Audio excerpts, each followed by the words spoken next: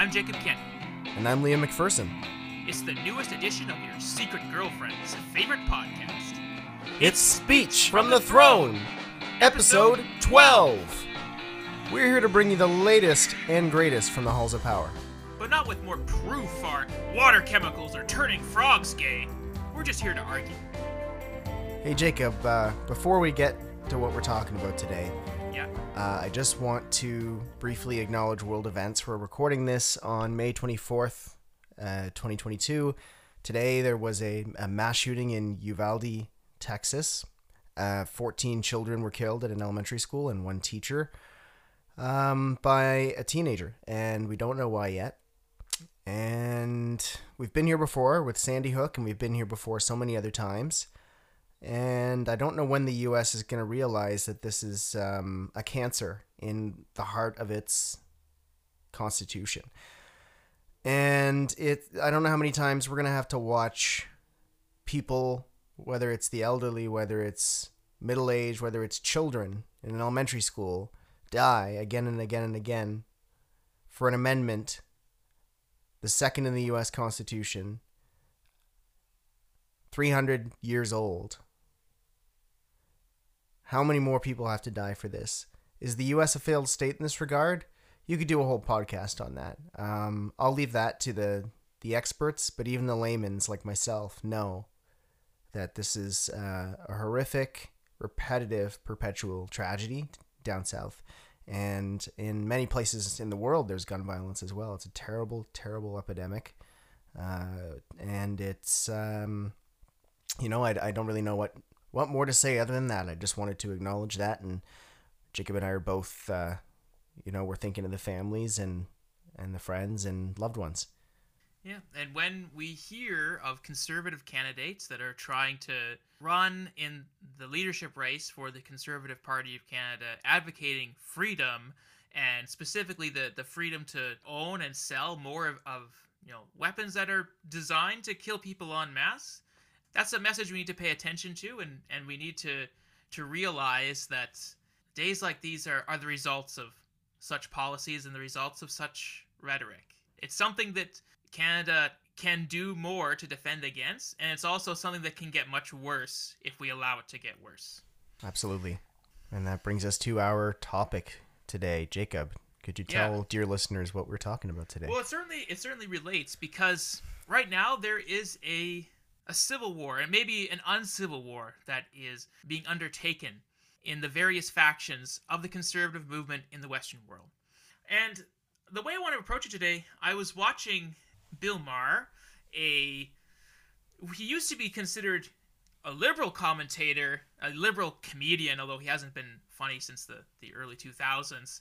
But in recent days, in recent years, he's been drumming up more and more controversy and aligning with what I think we could consider conservative talking points, particularly talking points that bring himself into conflict with the way that our society has been changing. And the way that he was framing tonight's hysteria, or I should say last night's hysteria, because I'm reacting to something that aired last night, was he was discussing on his show, Real Time with Bill Maher, HBO show, in previous generations, in the silent generation, less than 1% of people identified as LGBT, and now the current generation, Gen Z, more than 20% of people identify as LGBT. And he is basically plotting a graph forward saying, well, if we keep continuing this trend, by 2050, by 2060, 100% of the population is going to be LGBT. And oh my goodness, there's some sort of ideology, some sort of mind cancer that's being spread amongst our children, and people are...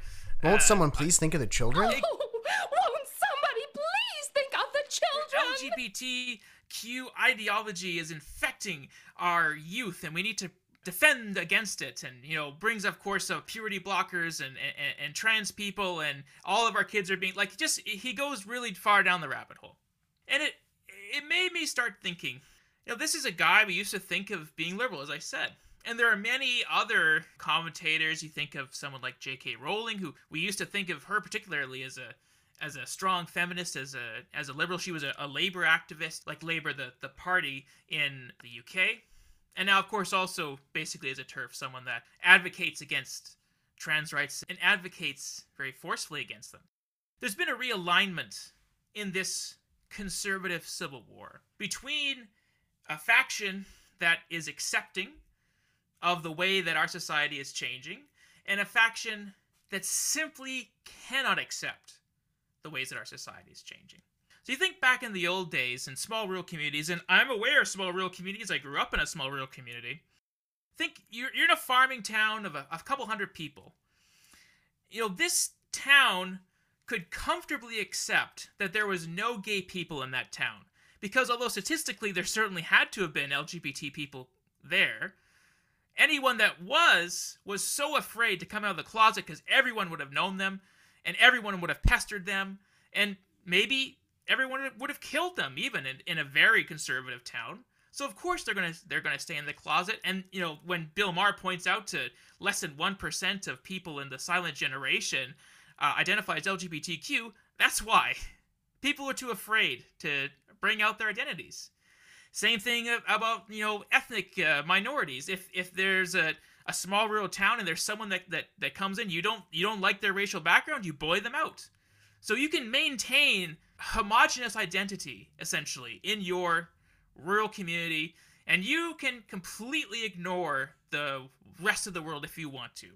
In the cities where neoliberalism sprang up, this wasn't really a possibility. In the cities, there's always a community for you, no matter what your racial status is, no matter what your sexual orientation is. And so, there are gay bars for gay people, there are ethnic enclaves for people from all different types of ethnic communities, all different types of religious communities. And neoliberals, although they were on the conservative end of the spectrum, they learned, I think relatively early on, that it was more profitable for them to sell products that encouraged people differentiating themselves, people celebrating their identities, than it was to police someone's identities. It made more sense to let people let their freak flag fly so that I could sell you your freak flag than it was to tell you you had to be straight-laced and upper crust and act the way that everyone else acts. The problem is that the Conservative Party in Canada, the Republican Party in the United States, the Tory Party in the UK, was based on an alliance between these social conservatives that lived in the rural areas and these neoliberals that lived in the cities. And it was based on a fundamental understanding that the two worlds could not intersect, that the two worlds really could not be aware of one another. And unfortunately, with every augmentation in our level of technology, that separation has decayed. With radio, with television, people in those rural communities that were very homogenous, they suddenly became more aware that there were gay people living in the cities, that there were black and brown people living in the cities.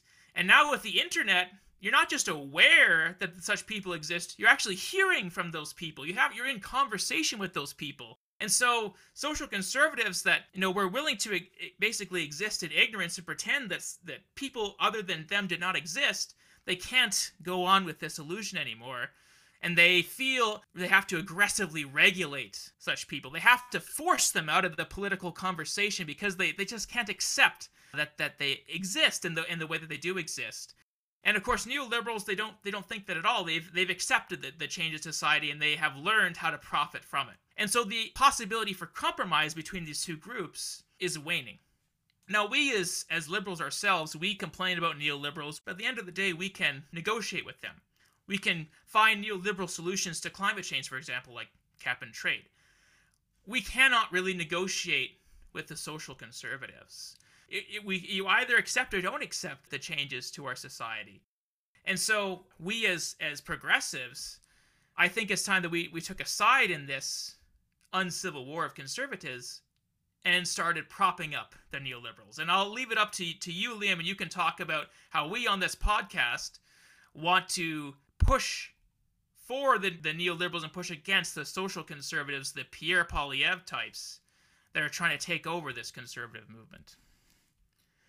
I mean, we're watching in real time the ice flow split apart, and this is a coalition that has existed for a long time. You've hinted at this, you've explained this to our listeners, but it's a seismic shift compared to what people thought things were going to be like 10 years ago. You know, when people were writing books about the Canada's blue shift, people thought that Canada was taking a hard blue turn, and I think it is, but in a different way we thought.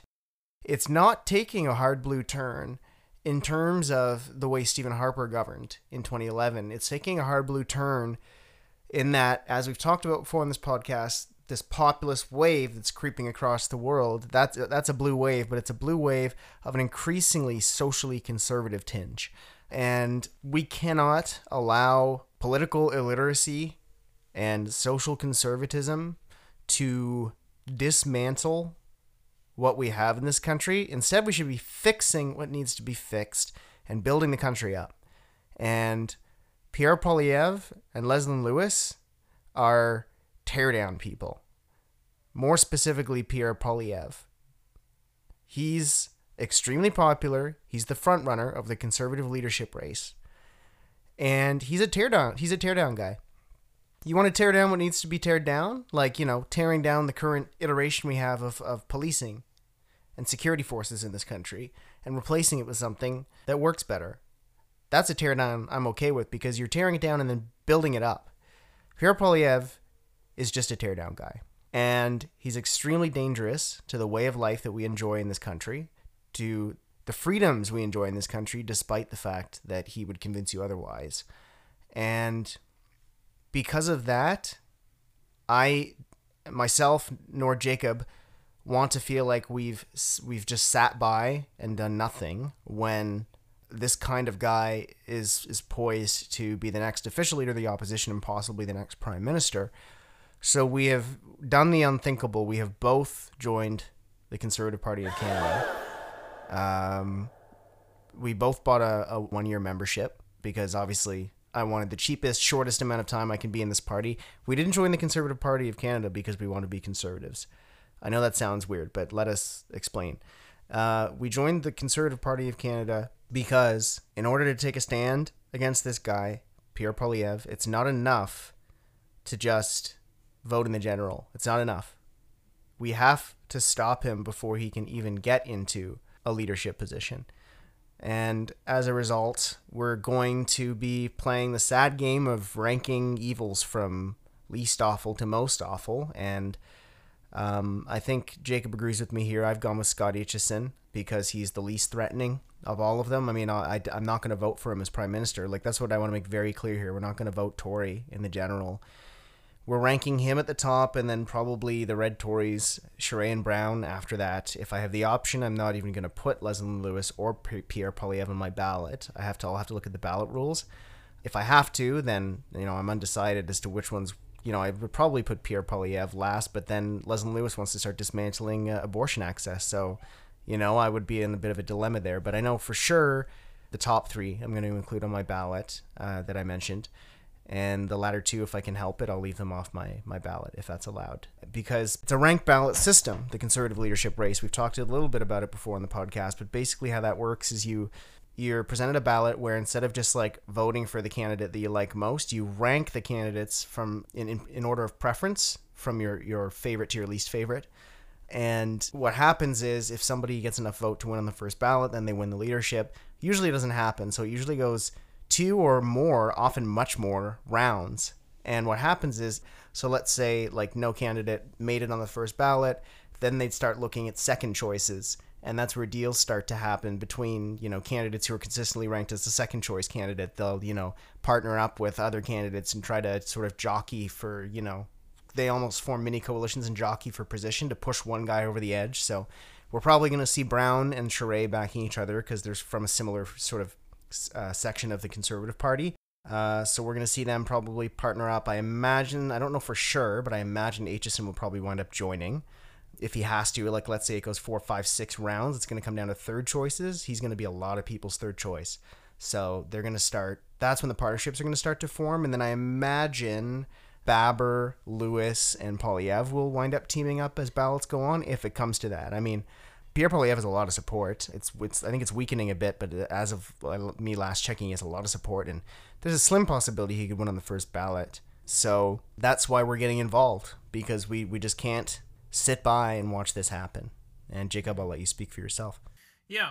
Well, we see in Canada, thankfully, parties, our political parties as an institution, are much stronger than in the United States and in the UK. The party apparatus, particularly around the leader's office, has a much more ironclad grip over the party than in our cousins in the Anglosphere. And so it has been harder, particularly in the conservative parties, for these populist waves to sweep over the Conservative Party and replace the leadership. I mean, we saw Heather Stevenson in Manitoba, for example, basically was the caucus, the insider's choice to replace Brian Pallister, but she had a very aggressive challenger, a nobody candidate that was just represented again this populist, more Pierre Poilievre energy in the Manitoba PCs. And Heather Stevenson, it seems like with some cheating, a little bit of skirting around the rules, was still able to get ahead. And then, of course, Kenny, although he did step down, he still did narrowly survive his leadership review. He got 51% of the vote in Alberta. And again, that's also with some tweaking of the rules and with using all of the tools of state, basically, to get him to that result. Now, the problem is that, as you saw in both like the Manitoba and Alberta example, the Great Wall of the party institution is falling down.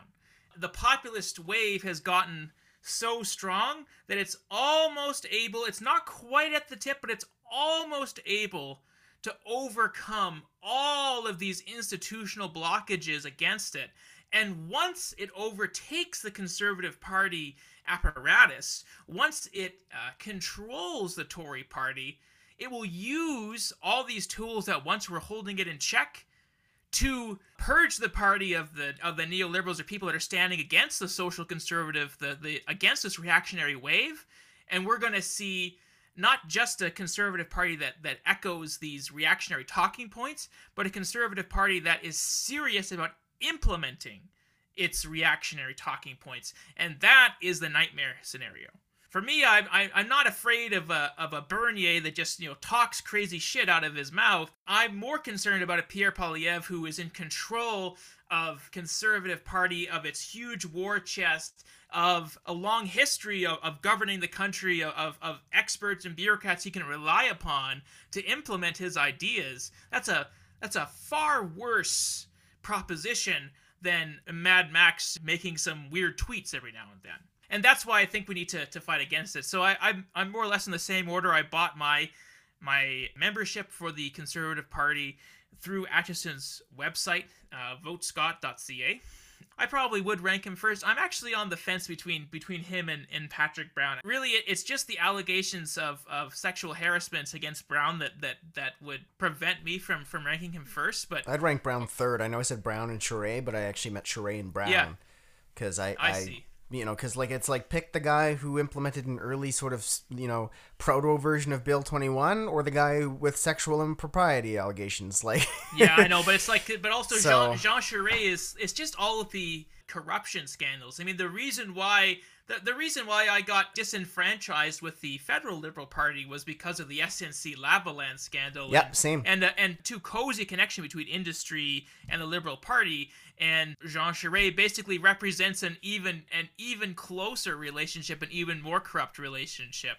There is someone I would probably add Roman Bobber as fourth place on my list, strictly because he is in favor of the decriminalization of drugs, which is a position that we don't see represented at all in the political mainstream.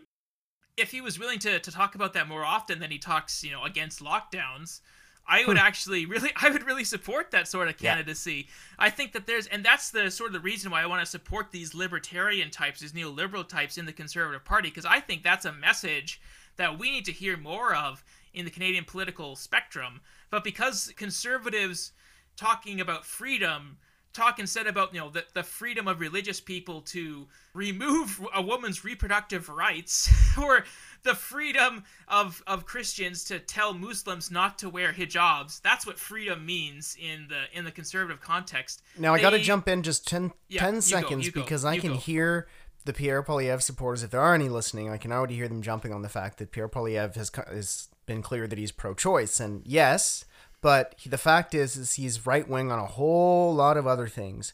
including the occupation that happened in Ottawa that some people call the Freedom Convoy that brought the city to a grinding halt. He supported that. He's an Ottawa area MP that abandoned his city. And sure, maybe he's not anti-abortion, but he's a threat. But sorry, back to you, Jacob. Yeah, as I was saying, basically, Pierre Poilievre's whole spiel about talking about liberty and talking about freedom, and yet he never mentions, actually, one of the greatest incursions against Canadians' freedom by the federal state, and that is the continued illegalization and criminalization of illicit drug users. And there actually is someone on the conservative stage that is willing to bring that up. Instead, Pierre Poilievre relies on a philosophically weak understanding of liberty. I was very interested when I was listening to him on Jordan Peterson's podcast try to defend his idea of liberty. And Jordan Peterson, although he's also very conservative in his own way, was actually very good at finding the plot holes, at least because Pierre Poilievre's whole spiel is, liberal parties, progressive parties, they fight over control, and there's a limited amount of control. There's only so much control to go around. I'm fighting for freedom, and freedom is unlimited. And he lists a bunch of areas where that is true, but then he says, in religious freedom, the freedom of a Christian to practice his religion doesn't impede the freedom of a Muslim to practice their religion. And I think, sadly, in this case, he's sort of showing himself to be not particularly philosophically rigorous. Because if you look at the foundation of many of the world religions, a lot of them are founded on a sense that their idealized state is as a state religion. And that the idealized state of Christianity or Islam or Hinduism is that there's a particular way of life that needs to be given to all people. That's why particularly Christianity and Islam are really interested in converting people.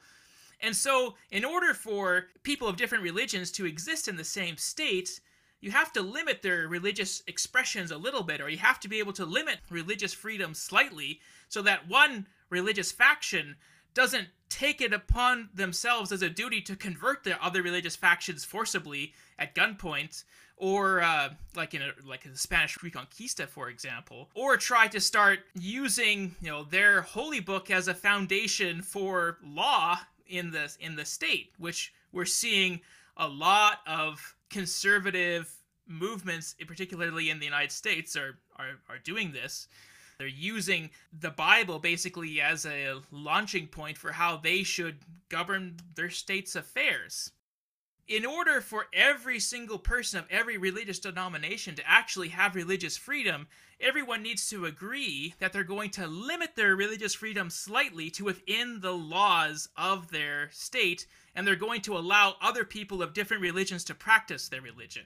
When Pierre Poilievre is talking to particularly white Christians and saying you're going to have absolute freedom of religion, I think those white Christians are hearing, I can use my religion and I can impose it on other people, or I can impose my religious values on others. Because that is the the logical extent of religious freedom in that context. And that's the sort of message we need to push back against. And that's why I wanted to dissect it, because when you talk about freedom, the question is whose liberty and freedom to do what?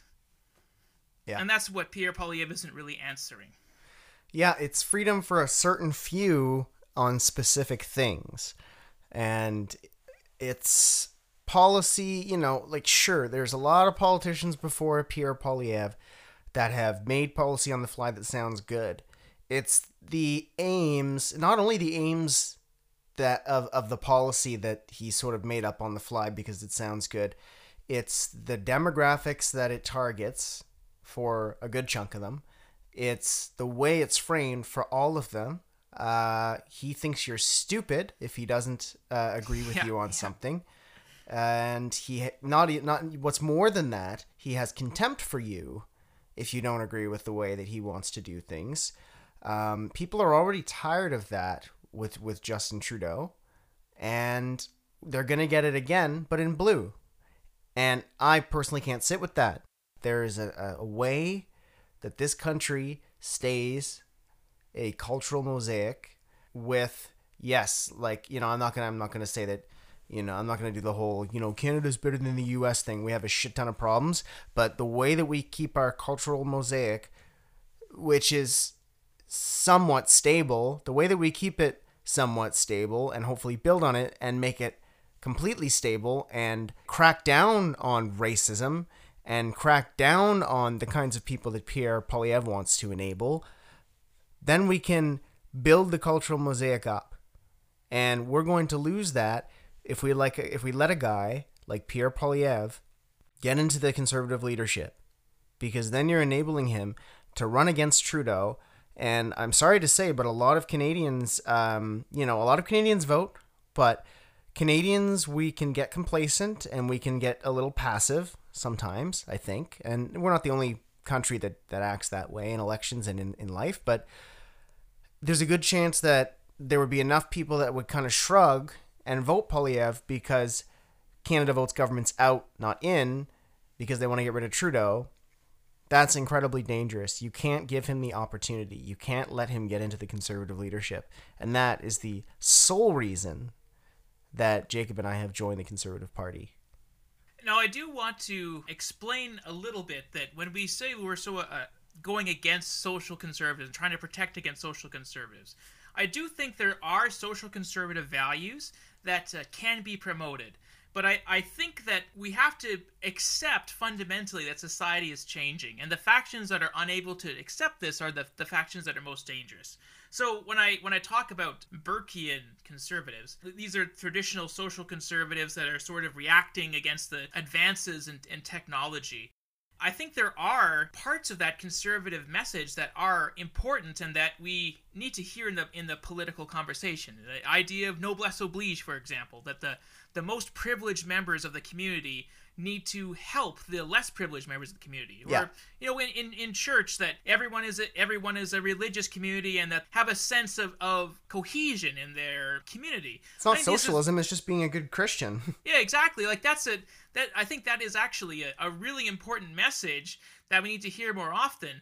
But the message of being gay is a sin, therefore we need to ban people from being gay, or in the most extreme examples, we need to criminalize people who are gay and torture them in order to convert them back into straightness. That's something that is really dangerous. We think of this debate's settled. There are parts of the world where this debate isn't settled, and where actually our generation, like young guys like us, are becoming radically more homophobic than their parents. I'm thinking in particularly millennials and Gen Z Africans, particularly in sub-Saharan Africa, have more conservative attitudes towards homosexuals than their parents did. And the academics I've been reading on the subject seem to suggest that they think they were radicalized by the internet, that the internet has allowed these very social conservative voices to proliferate outside of their regular reach in the rural communities into the cities. And we're seeing this realignment. That's why I'm talking about Bill Maher. That's why I'm talking about J.K. Rowling. There are a bunch of people that we thought had agreed with this argument, that we thought they had accepted that society had changed, but when they were given the opportunity to show their true colors, they weren't able to accept that society had changed, and they're pushing back against it. And that gives us reason to be afraid that if Pierre Poilievre took over the Conservative Party, we can't just all hold our noses high and say a Conservative Party led by Pierre Poilievre would be too radical and it would never be accepted by Canadians. We don't know that. There are people that cannot accept that society has changed, and maybe they're voting Liberal right now, maybe they're voting NDP right now, maybe they've never voted in their lives, and if Pierre Poilievre becomes a leader, they'll support him. That's why you got to stop him from becoming leader in the first place. Pierre Poilievre is so popular because polling has shown that his message resonates across partisan stripes. For example, his opening campaign video was supported by 52% of Canadians. That was across party lines. It was 40% of New Democrats, 37% of Greens, and 36% of Liberals. This was Abacus Data that did this poll. It's only one poll, but that's quite a reputable polling firm. Polls can be wrong, but the margin of error is only so big. So the fact that 52% of Canadians agreed means that it can't be much less than 48% and probably can't be much more than 56%. Like that, it's a good sizable chunk. About half of Canadians agreed with the message in his opening campaign video. He has the potential to appeal to enough voters, particularly in an instance where Trudeau stays and doesn't resign and let another leader replace him, which is possible, and creates an incredibly dangerous situation, which allows Pierre Poilievre to gain the reins of power. Because if 52% of Canadians can agree with his opening campaign message, Canadian governments only need 32% to form a minority government, and 35% if they get their micro-targeting right to form a majority government. That's... he could lose 15% of the people who liked his opening campaign video and still beat Justin Trudeau, because Justin Trudeau is only going to get more unpopular. Yeah, as we said, society is changing, and the change is causing... people are becoming radicalized, and there's only going to be more support for people like Pierre Poilievre. Yeah. Well, every change, it produces winners and losers. And if you're in the faction that feels that you're losing, even if the change for everyone overall is to everyone's benefit, if you're the faction that's losing, you're going to be embittered by the change, and you're going to fight against the change. And I do think that's why you listeners, you hear us harping about universal basic income so much.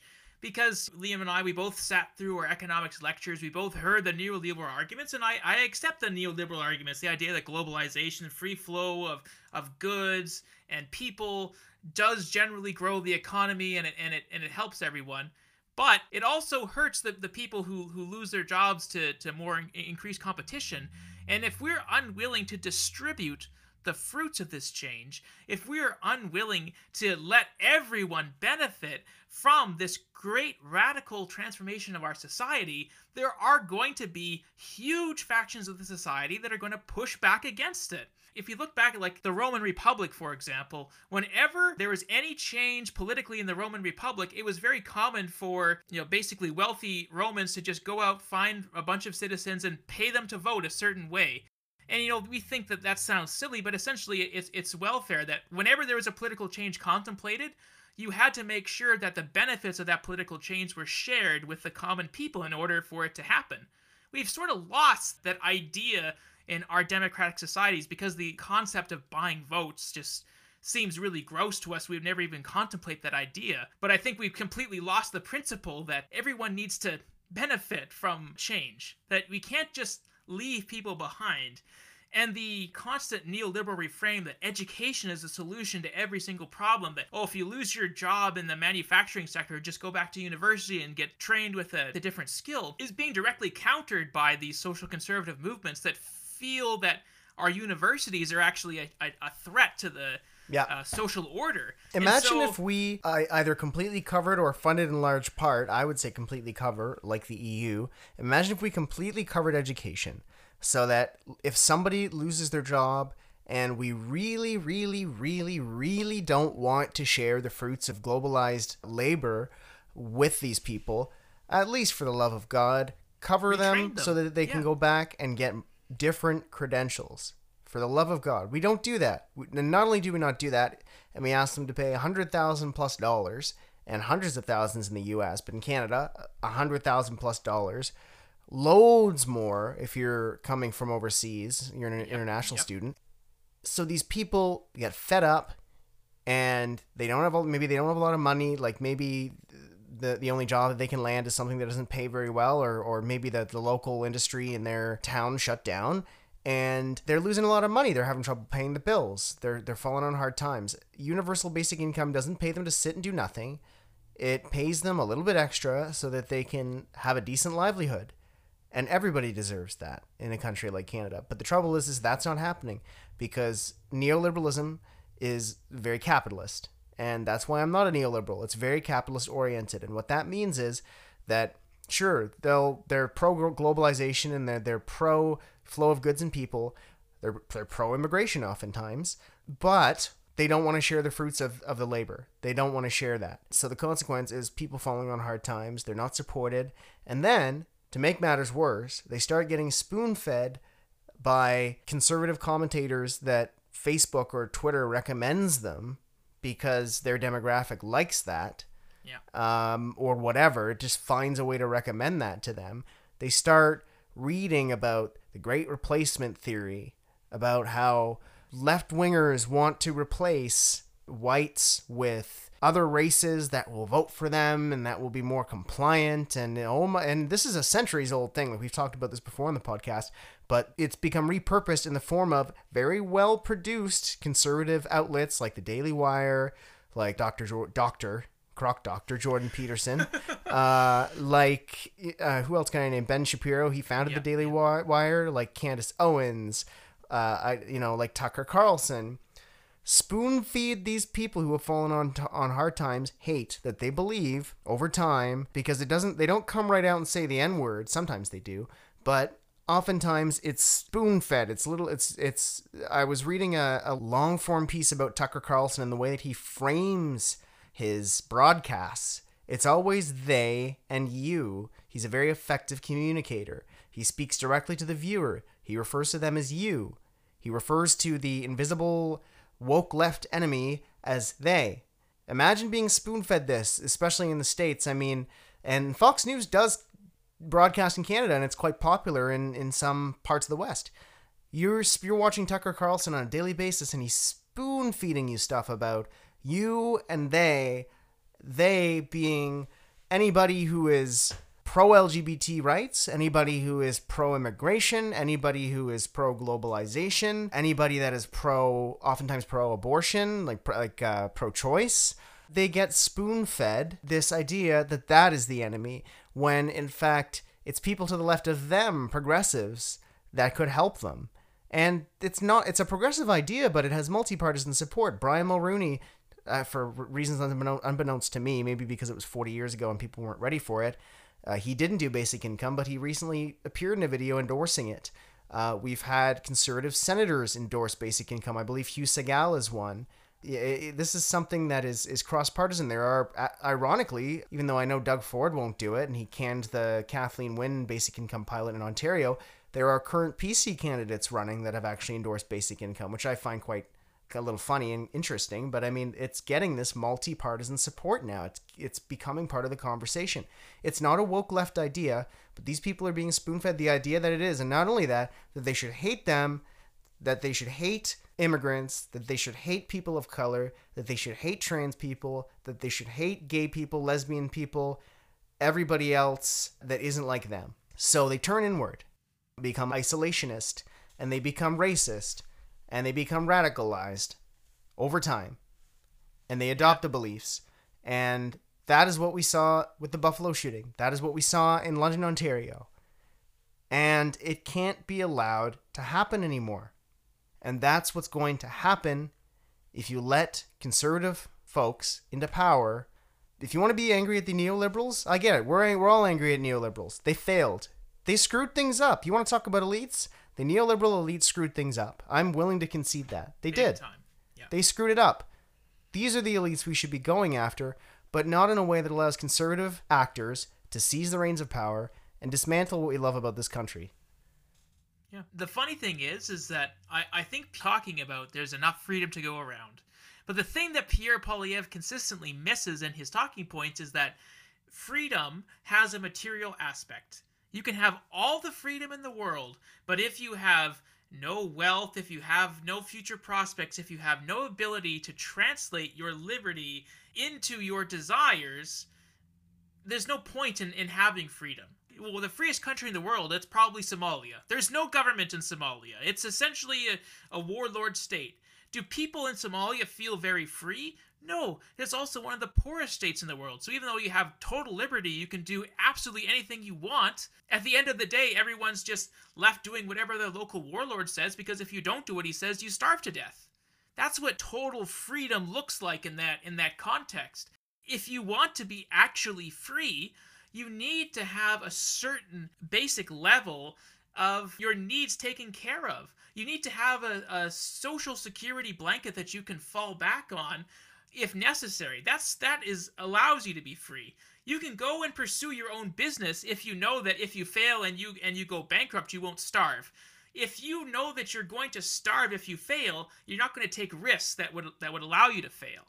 If you want to pursue an education, no one is guaranteed to get a job at the end of their education. No one's guaranteed to get good grades in their education. So if you know that if you fail in your education, you're going to starve, you can't pursue your education. You have to go and work at McDonald's. You have to go and work at Tim Hortons because you don't have the confidence in yourself. You're not sure if you're going to get good grades. So why take the risk? You got to go for what you're qualified for right now.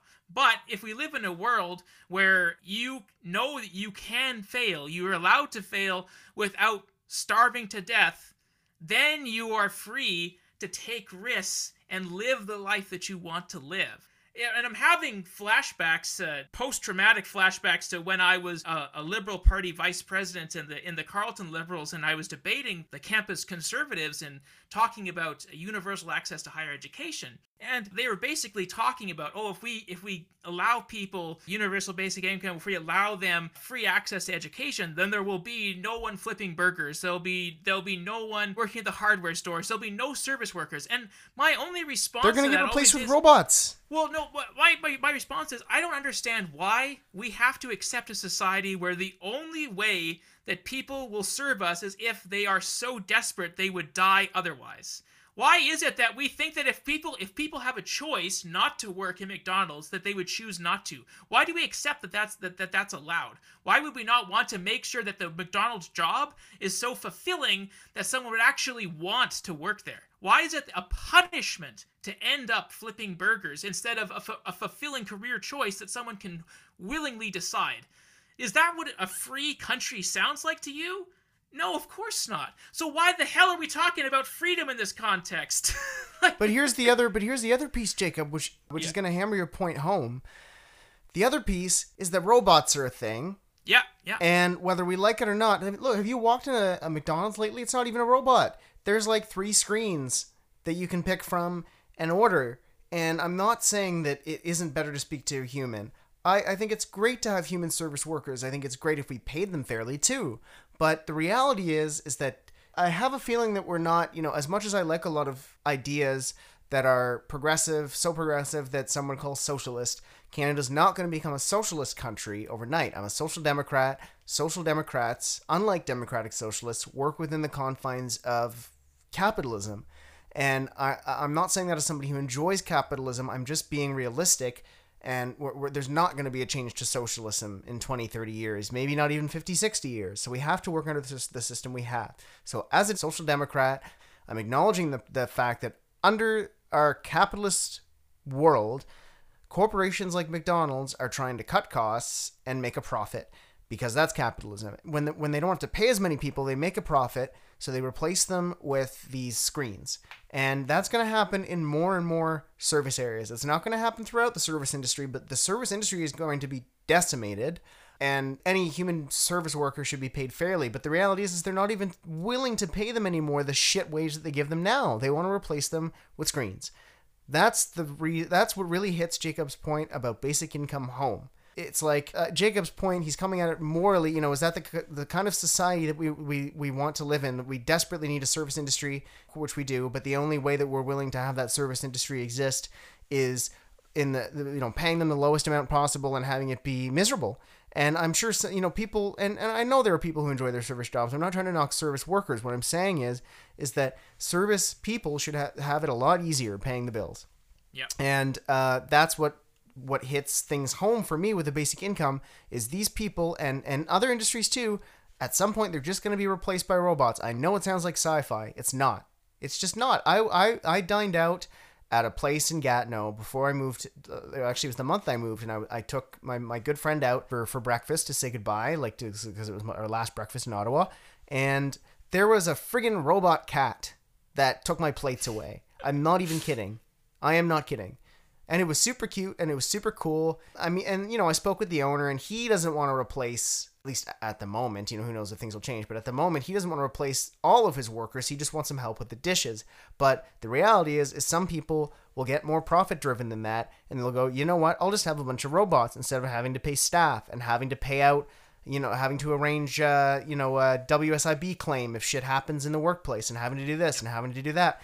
Do you see what I mean? So, and it seems like a slippery slope, but it's not. And, I want to switch gears a little bit and just quickly comment on one other thing that I touched on earlier. I went on a rant about Fox News and Tucker Carlson and American right-wing actors. Jordan Peterson accepted. He's sadly Canadian. But just to expand, there are conservative sources of media in the U.S. that are aligned with these American right-wing populists. That includes Rebel News, which is led by Ezra Levant, who is the famously litigious so-called journalist. He's far right. He employed a neo-Nazi, Faith Goldy, for years. I don't care if he sues me. If his fragile ego wants to get in a lawsuit, come at me. I imagine he's not listening to this because there's only about 30 of you. But if he is, he's part of the reason why we're in the position we are today. It's companies like Rebel News, like the Post Millennial, like Jeff Ballingall and Canada Proud, like True North Center, like the Western Standard, who are taking this country down by importing populist right-wing garbage into this country, causing culture wars, getting you angry about trans people. Who cares if you see a trans person in your life, Like, who cares? Yeah. That's not you. You don't have to be trans. They were born that way, and they feel like that's what they want to do. It doesn't affect you. That's actually quite a libertarian idea. Let people decide for themselves. But the reality is these culture wars that started in the U.S., aided by Russia and China, are spreading their way through our country now. And Rebel News and Post Millennial and Jeff Ballingall and Canada Proud and True North Center and all those guys are preying on that. And if you haven't heard any of those, then good. But if you have, and you probably have at least heard of one of them, they're a lot more popular than you think, specifically with our age group. And maybe we're young now, but we're not going to be young in 10, 20 years. We're going to be the regular voting class.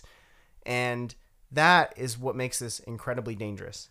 Yeah. The centrist voters that are propping up either the Red Tories or the Liberal Party are getting older. And you see that also in the United States. The voters that put Joe Biden over the line, they're also very, very old. COVID has created a huge realignment in the political spectrum where, because centrist moderate parties were willing to support lockdowns, older people drifted from the conservative parties towards these more centrist parties in order to support the lockdowns.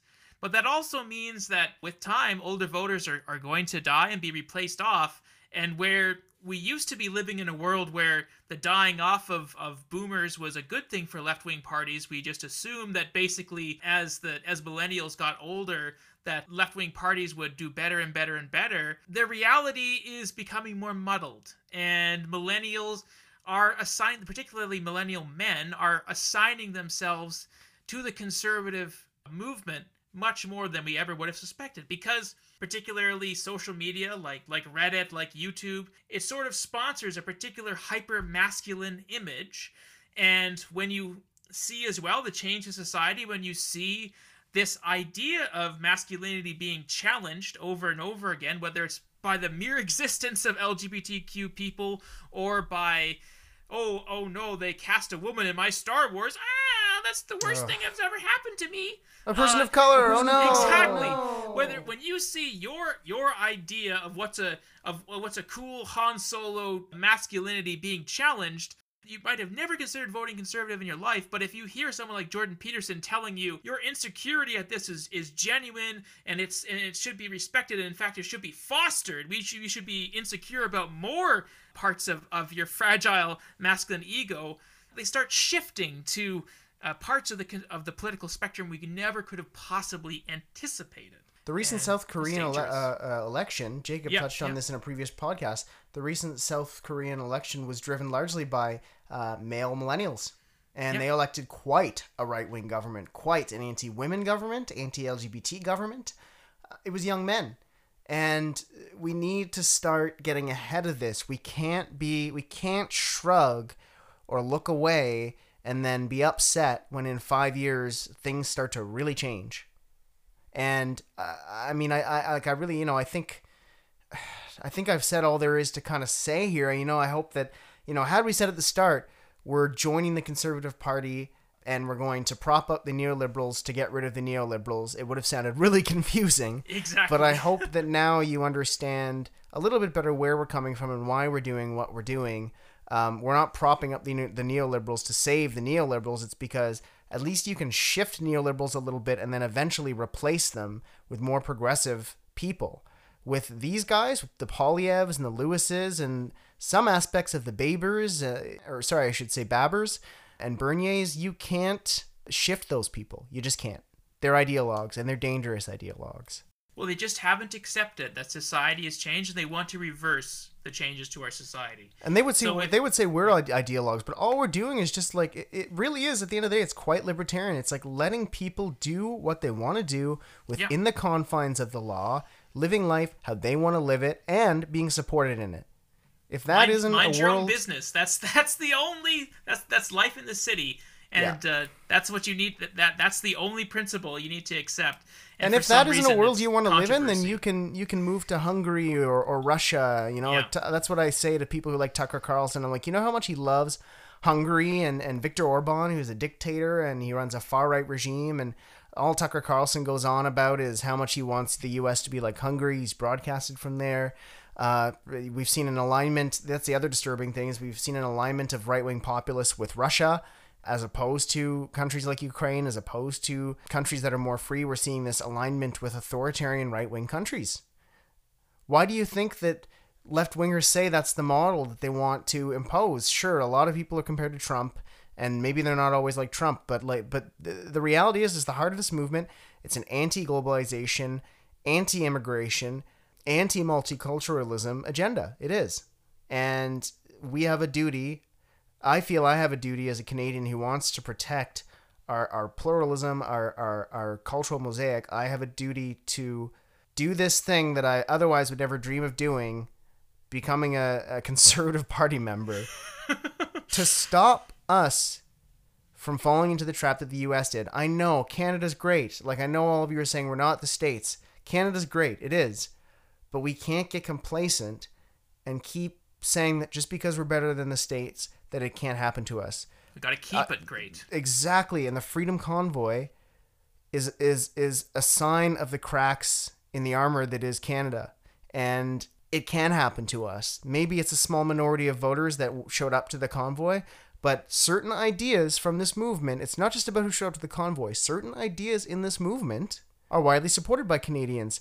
There were, I believe, 30-40% of Canadians that were at first sympathetic to the convoy. These are ideas that could get into government, and I don't want a country like that.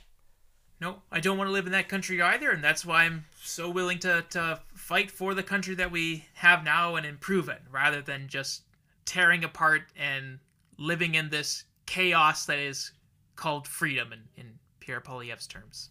Well said. And with that, I think this is a good place to end it for the week. I hope that...